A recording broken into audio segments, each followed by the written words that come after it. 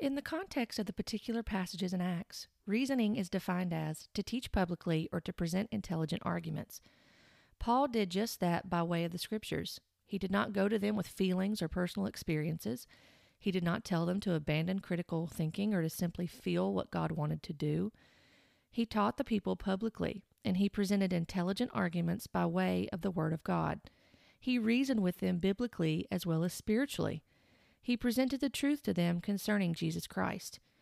We are reminded in these accounts that reasoning does not have a negative connotation, nor is it a sign of being less spiritual. In fact, to reason in accordance with Scripture is to demonstrate spiritual maturity. You just heard an excerpt from my latest blog post featured on Lovesick Scribe. Hi there, and welcome to the Lovesick Scribe podcast, where we talk about biblical truths, current topics, and where we grow in loving the Word and loving the one who is the Word, Jesus Christ. I am Dawn Hill, and I am the Lovesick Scribe.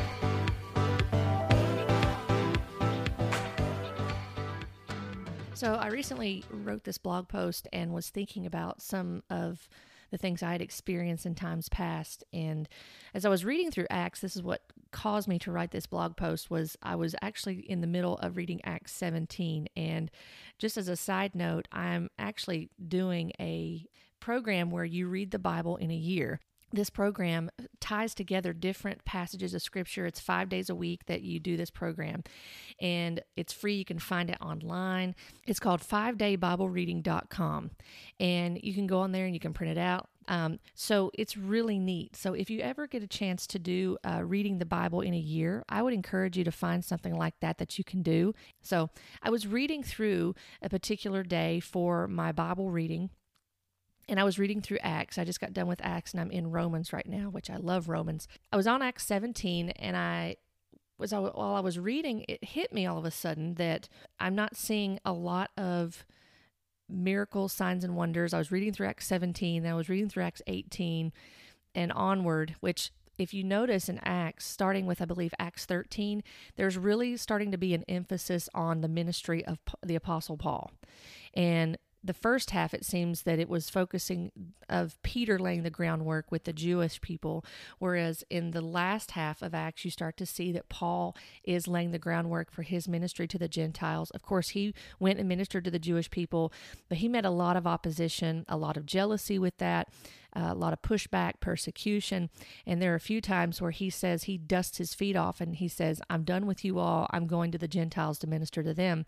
And as we've read it in epistles in the New Testament, we see that Paul reveals the, quote, great mystery that has been revealed even in the times past in the Old Testament, that the gospel was to be ministered not to the Jewish people. Eternal life was not promised not to the Jewish people that would believe in Christ, but it was also to be for the Gentiles. And so that applies to me as a Gentile, that the gospel is for me as well. That's the great mystery. It's not anything mystical or Gnostic that Paul talked about, but rather the great mystery that he talks about is this the promise of eternal life for those that would believe that we're outside the Jewish nation as far as the natural Jewish bloodline, that we're all tied back to Abraham because of faith in Christ. And Romans talks about that and talks about, the circumcision of the heart versus uncircumcision, and that it's not just a fleshly thing. So that's another time. That's another day for something like that. But what we're talking about today is Paul reasoning. That was the thing that I started to notice. And as someone who came out of a movement that was really focused on you've got to have manifestations, miracles, signs, and wonders. If you don't have these things, then there's no power. And we know that when we read Scripture, yes, God does things that are beyond our comprehension. But what we see in Romans chapter 1, that Paul says that he is not ashamed of the gospel, for it is the power of God unto salvation for the Jew first and then the Gentile or the Greek. So we can see here, just from this example in Acts 17 and understanding Scripture a little bit better, that when we look at Acts in general, when we look at the Acts of the Apostles, the book of Acts is a historical account of what happened in laying the foundation for the early church. That's what we see going on. And so when we read it in context to see what's being said, we start to see descriptive passages rather than simply prescriptive. Like we see a lot of prescriptive passages in the epistles telling us how to conduct ourselves as Christians, whereas we're seeing a lot of descriptive passages in Acts, I would say, that are telling us about the history of the church and what occurred. So in Acts 17, we begin to see this. So in Acts 17, verses 1 through 3, this is what I started reading that piqued my interest, and I started flipping through a few of the chapters that were following Acts 17 and began to notice something. Acts 17 verses 1 through 3 says, "Now when they had passed through Amphipolis and Apollonia, they came to Thessalonica, where there was a synagogue of the Jews. And Paul went in, as was his custom, and on 3 Sabbath days he reasoned with them from the Scriptures, explaining and proving that it was necessary for the Christ to suffer and to rise from the dead, and saying, 'This Jesus, whom I proclaim to you, is the Christ.'" So even just reading those first few verses, it got me thinking. And I started thinking about in times past when I had been taught, don't think necessarily you need to feel. And I'm not saying that was all the time, but there were people that actually had made comments, whether it's talking about some of the spiritual gifts or such. I heard people say, at one time or another, you're thinking too much, not to me, or they would say to other people, or they would say to someone, you're over analyzing this, or you're thinking too much and you're shutting down the Holy Spirit. When you have people that, for instance, when you probably have heard this, I know I heard this and said this to people, when people would come up and wanting the gift of speaking in tongues, you would have people that would tell those that wanted it, now don't think with your mind, just shut that down and listen to what I'm doing and listen to the sounds that are coming out of my mouth and begin to just let it bubble up out of you and release whatever sound comes out. Don't think about it. Your mind is going to say it's crazy. So there's almost this, whether it's meant to be that way or not, there's this automatic shutdown of using critical thinking in an example like that. And that's not good because we need to be using our minds. And I'll talk about this in just a minute. But that's an example I'm going to use. And I know that there's people that are going to disagree with me on that.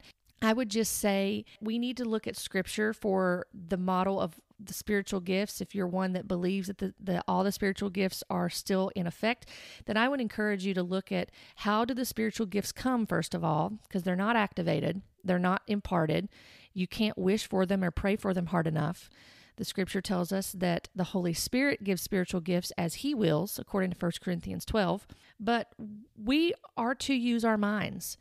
When we have someone telling us, don't think about it, just feel it or just do it, and worry about thinking about it later, or you're over analyzing it, you're shutting down the Holy Spirit by thinking about it, that's anti-biblical, because the Scripture tells us time and time again that we are to use our minds, we are to do critical thinking. You can't discern without critical thinking. You can't discern without using your mind. So some of the things that are said, they're probably said with good intentions or sincerity, but again, as we've talked about before, sincerity does not equal truth. And so we've got to be ministering the truth according to Scripture. And it got me thinking about this. And so in Acts 17, we see that Paul is going through, Amphipolis, Apollonia, he goes into Thessalonica, and he begins to go into the synagogue, and it says this was his custom. As Paul went into these places, this was his custom. This is what he did. On 3 Sabbaths, he reasoned with them from the Scriptures. And to reason, when I looked this up in one of the references that I have, is a complete word study dictionary. And I have the Old Testament and New Testament, and it expounds on words and it kind of breaks them down a little bit. It's not like a BDAG or anything. That is the gold standard for looking up, as far as a lexicon, looking up the Greek words, and the Hebrew words and such. But it helps to expound a little bit more on it than just a Strong's would. And so when you look up reasoning according to what is used in this context, it means to teach publicly or to present intelligent arguments. This was what Paul was doing. Now, he wasn't going in and doing all these signs and wonders in front of them. Were there things that happened through, Paul's aprons, through pieces of his aprons that he worked with, that he raised Eutychus, I believe, when he fell out of the window, that there were different things that he did that were supernatural? Yes, they were. but he reasoned from the scriptures. And we can also recall the fact, too, that Paul was a former Pharisee, that he was well-versed in the scripture. He talks about this even in Galatians, I believe, when he's relaying some of the things that he considered rubbish about himself. He was an Israelite above all Israelites, that he was trained by Gamaliel, who was one of the highest Pharisees that was recognized, that was respected in their culture. And so Paul knew the scriptures, and then he had the miraculous encounter with Christ on the road to Damascus that would transform his life forever, that left him blind for 3 days, that I believe represents his spiritual blindness that he had. And Ananias comes and ministers to him by the leading of God, and the scales come off of him, and Paul receives the gospel. He begins to minister. The first thing he does is he goes out and begins to minister the gospel. We do see miraculous things happen, but when you look at Acts in context, the miraculous things were not happening as frequently as some people want to make them out that they were occurring. They were occurring through the apostles, and it was always testifying that their ministry was authentic and it was from Christ, and it was testifying of Christ, just like the gospel was in that matter. Now, the gospel is the power in itself unto salvation. And we see that Paul is going through these cities and these towns, and he is reasoning with them from the scriptures. He reasoned with them. And this, just as a side note too, sometimes we don't think about this, but he wasn't using a New Testament to minister. I know that sounds silly saying that, but he was not ministering from the New Testament. You know, sometimes even us Westerners, we tend to forget that. We think, oh, they were just ministering from the New Testament. And he wasn't ministering from that. He was ministering from the Old Testament. I was reading that in Romans 1 the other day, and it stood out to me so much. It was so beautiful to see that Paul is talking in Romans 1 in the very beginning when he opens up his letter to the Romans, that he says of the prophets in the Old Testament, they told of the gospel through the scripture, through the prophecy that they released, and it was about Christ, about how there would be the lineage of David and that there would be a Messiah that would come through the line of David. So we see that the gospel is found in the Old Testament. This is what they used to minister the gospel. This is what the Bereans used in Acts 17. They searched the scriptures to see if they were so. Well, what scriptures did they search? It was the Old Testament. This is what they searched to make sure that what Paul was saying was in fact the truth. And Paul, by the way, he spoke highly of the Bereans. He did not say, just feel what I'm telling you. Just don't think about it. Just feel what I'm telling you. This is God, man. Just feel it. Just feel him. He didn't say that. He spoke highly of them because they went back to the scripture and they used critical thinking and they reasoned among themselves within the scriptures to make sure that what he was telling them was the truth. So critical thinking is very important as a believer in Christ. If someone ever tells you that you need to shut off your mind and not think about what they're saying for you to do, you need to run as far away as possible. Because anybody that's telling you not to use your mind, not to use critical thinking, if you think you're going to shut down the Holy Spirit, that is anti-scriptural. That is anti-biblical. That is not even what God tells us to do. We are to use our minds. In order for us to read the Bible, we have to use our minds. We don't just close our eyes and go, oh God, I just feel your word today. Let me just feel your word today and what it's saying. Let me just be filled with the power and I'll just sense it and I'll just think about it later. We don't do that. We read the Bible. And again, that's really exaggerated, but it puts things in perspective. When you begin to hear things of people telling you, just shut down your mind. For one thing, that's almost like a Gnostic type way of doing things because it's telling someone the physical is evil, that it's no good anyway, it's useless. Now, whether some people are saying that or not is an entirely different thing. The fact of the matter is when someone is saying to you, don't think, just feel, huge red flag should go up to you. Huge red flag. You should be learning the Word of God every single time you come into a corporate gathering. You should be learning what it says, how it applies as a believer in Christ. You should be hearing the gospel. You should be reminded of why you believe in Christ, and you should be able to relay the gospel to someone. And it's not your testimony, by the way. You should be able to reason like Paul did from the scriptures and have a love for the Word of God. that transcends feelings or emotions, that transcends anything that you can have a goosebump over or anything else. But you should want to reason from the scriptures and to say, this is pointing to Christ. You see this here, and have a love for the Word of God. Have a genuine love for the Word of God, because that is God speaking to us. We don't have to question for 1 second, is God speaking through His Word here, when we read the scriptures in the context and see what's going on. We can trust that that's the Word of God, because 2 Timothy 3 tells us that it is God-breathed. The Holy Spirit, according to 2 Peter 1, 19 and 20, that the Holy Spirit carried men along and He helped them to write the scripture, that it was divinely inspired. It was not written by men. It was written under the inspiration of the Spirit of God. We can trust it. So we're seeing here that as Paul is going through, he is reasoning from the scriptures, and it was Paul's custom. And we can see this being done in Acts 17 while Paul is in Athens, as he reasons with those in the synagogue, as well as those in the marketplace. That's in Acts chapter 17, verses 16 through 21. He also reasons with the Jews and the Greeks in Corinth. That's in Acts 18, verse 4. And when he's in Ephesus, he entered the synagogue to reason with the Jewish people then. That's in Acts 18, verse 19. It hit me when I was reading this that there can be such an emphasis in certain movements, certain circles, that signs and wonders are critical. If we don't have signs and wonders, and we don't have manifestations, then God is not really in it. If you're not feeling anything, if you're not crying, if you're not having some sort of an emotional response, then God is not in it. Now, I'm not downplaying emotions for 1 second, because there are times that you can become overwhelmed when you think about what Christ has done for you, what He saved you from. God gave us emotions, and they are to be used in a godly and right way.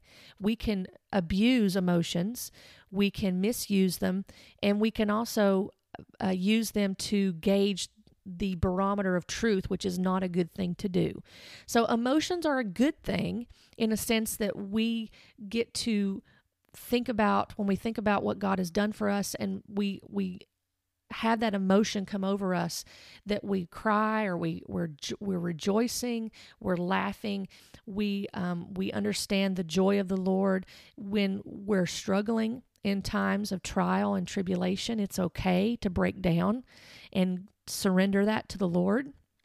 Even in your weakest moments, it's okay to celebrate. We rejoice with those who rejoice. We weep with those who weep, as the scripture tells us to do. Emotions are not a bad thing, but emotions become a bad thing, so to speak, when they are the center of truth. When we base how we feel in a moment or what's going on and what's taking place on our emotions, because our emotions can also be deceptive.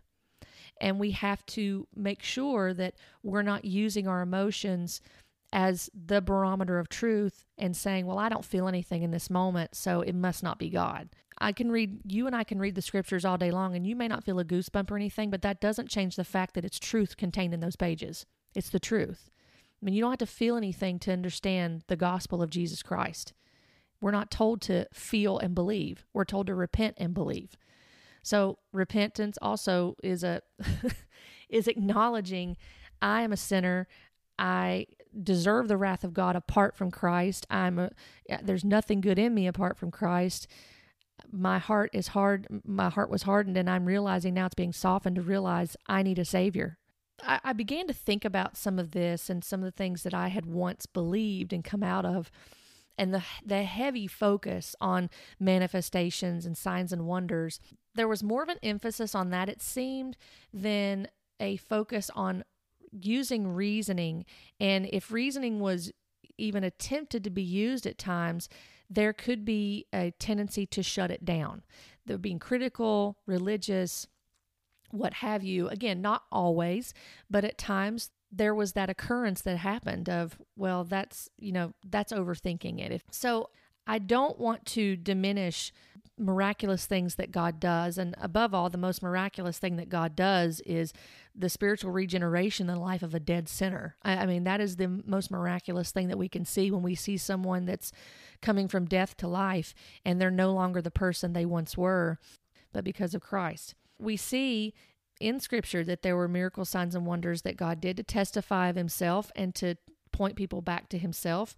But at the same time, we can see here that there is a great value in using reason with Scripture. And Paul demonstrates that to us, and it's very eloquent how he does this, especially as we've talked about in Romans 1:16, when he talks about that he's not ashamed of the gospel, that it is the power of God for salvation to everyone who believes. As I was reading in the beginning from this blog post, Paul used reasoning from the Scriptures, and he did not focus on just feel what I'm saying or take your personal experiences, and whatever your personal experience has been, that's the truth. Again, that is a dangerous thing to do when we begin to say, well, you can't tell me my truth. I've experienced this. This really happened. It may indeed have happened, but you need to be judging that and testing that by the Word of God. Paul taught the people publicly, and he presented intelligent arguments by way of the Word of God. This is not only a biblical reasoning that he did with them, but it's spiritually, because he was presenting the truth to them concerning Jesus Christ. This is a spiritual matter of them realizing that. And again, emotions are not a bad thing. Even when we see in Acts, in a couple of instances, we see in Acts 2, for example, when Peter is ministering the first message of the gospel to those that hear at the day of Pentecost, and he begins to minister the gospel to them and call them to repentance. Their response was one that had emotion in it. They realized that they were sinners and that they were in need of the saving faith of Jesus Christ. So there's, again, nothing wrong with emotion. It's just when we place the emphasis on the wrong syllable, so to speak, when we place the emphasis on emotion over reasoning, we try to discard that, and it can lead to dangerous thinking, to unbiblical thinking. And then we don't, whenever someone tries to come to us and tries to reason from the Scripture, when we're not willing to listen, when we say that we're born again believers, but we're not willing to listen in accordance with Scripture and to listen to reasoning, that's dangerous in a sense that it's causing a problem in us spiritually. We're not willing to adhere to a biblical standard. And we cannot base everything on our feelings, on our experiences, on our emotions. I may have said this to you before, but our experiences do not interpret Scripture. I've heard other ministers say that, and there's truth in that our experiences do not interpret Scripture. Our experiences are to be judged by Scripture. We are not to base what we feel and our personal experiences as the foundation of truth as believers in Christ. We simply can't do that. And we wouldn't tell someone who, for example, goes to a psychic that tells you, well, they knew everything about me, they knew things that I didn't know, or they were able to communicate with one of my dead relatives, this was real to me. That indeed may have been real. It does not mean it was from God and that it was the truth of the matter. There was something going on there that was obviously not of God. We would not tell a person that went to a psychic that experienced those things, hey, just because you experience those things, that means that's the truth. Then you should stand on that and you should have that as your foundation. Is that what we would tell someone like that? Or would we tell them, that may seem real to you and true, but the fact of the matter is that there are things that indeed, there are demonic things that operate in this world. There are things that try to counterfeit what God does. And that is not the truth. We have to be willing to stand on the truth of the Word of God and to reason. Again, it goes back to using our reasoning according to Scripture. And I don't know if you've heard someone say this. I don't know if you may have heard someone say to you regarding spiritual things. Maybe you haven't. I mean, maybe someone's listening to this and this may be completely foreign to you, and that's okay. But there are some that are going to listen to this and they're going to say, oh yeah, I've heard someone say that to me before in my life at some point in a movement that focused on the signs and wonders and such, or, the certain gifts of the Spirit, or, feeling something in a service or during worship and such. And you may have heard someone say regarding spiritual things not to analyze or to think about certain matters, but instead to feel with your heart or even experience things by the Spirit. Again, I've heard people say this. I've said these things to people in times past and had to repent of that, and I've heard other people say them. So I'm not being overly critical and saying or judging someone in the sense of saying, well, how dare they do that because I did that and I had to repent of those things. But I participated in that and heard other people do that, of saying to someone, don't use your mind. Just don't think about it. Just shut that off and just feel. Just let the Holy Spirit do what he wants to do, which if you think that you're going to stop God, the holy, almighty God, from doing what he wants to do, you as a created being, you as a lump of clay on the potter's wheel, that you're going to stop God from doing what he wants to do, then you probably need to go back to Scripture and read what it says, because we don't stop God and we don't command God and we don't hinder God from doing things. God's will is going to be fulfilled. It'll be fulfilled because he's God.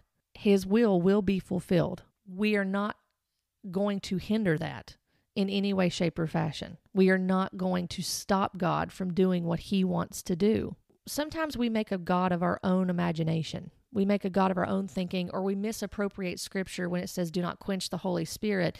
We're thinking, well, I can stop the Holy Spirit from doing things in my life or doing what he wants to do, when we really need to be reading that in context of what's around that passage of Scripture and what the context of it is. Critical thinking and reasoning are vital in the lives of believers. The Word does not instruct us to go by our feelings, and it does not instruct us to shut down reasoning with our minds. In fact, we are told in Scripture to love the Lord our God with all of our heart and all of our soul and all of our mind. That's in Matthew chapter 22, verse 37.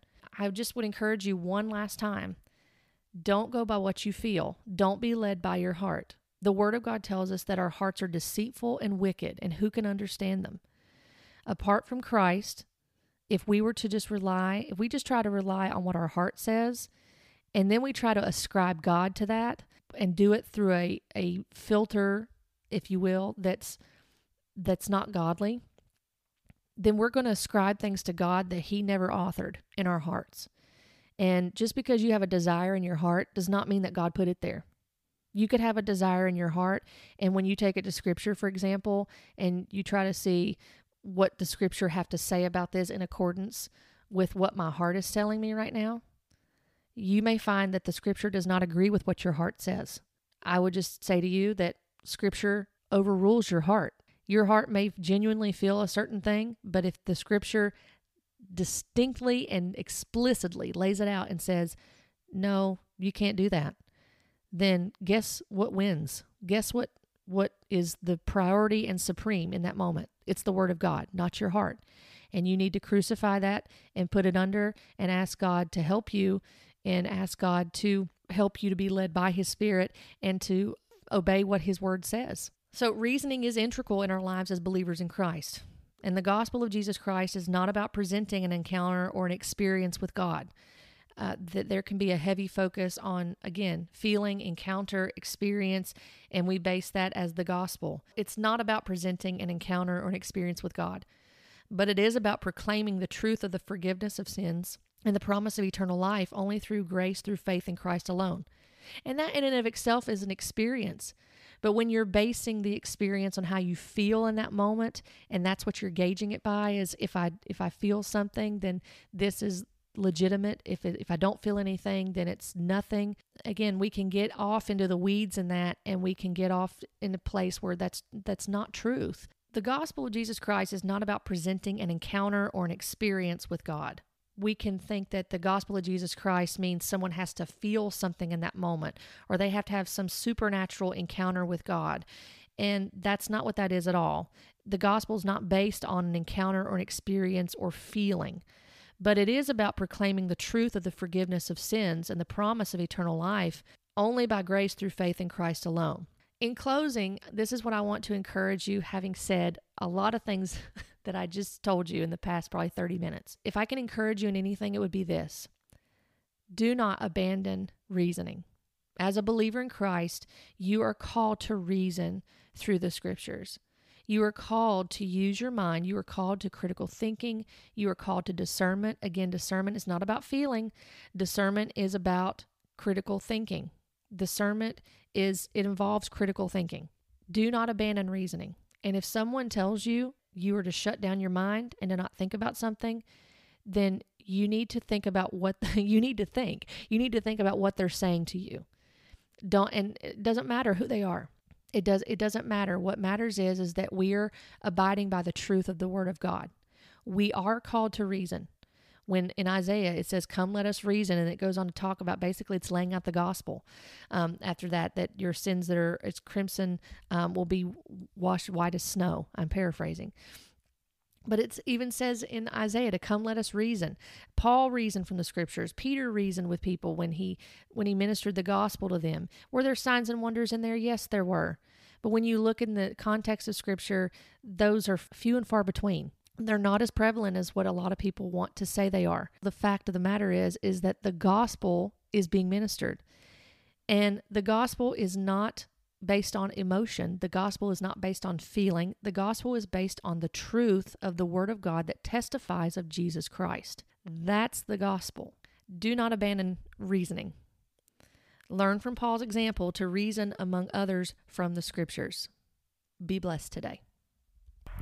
Thank you for joining me on this podcast. If you would like to connect with me, you can find me on Facebook and on Instagram at LovesickScribe. And if you enjoy reading, feel free to hop on over to lovesickscribe.com and subscribe to my blog. I've enjoyed being with you today, and I look forward to our next time together as we talk about biblical truths, current topics, and we continue to grow together in loving the Word and loving the one who is the Word, Jesus Christ. Blessings to you.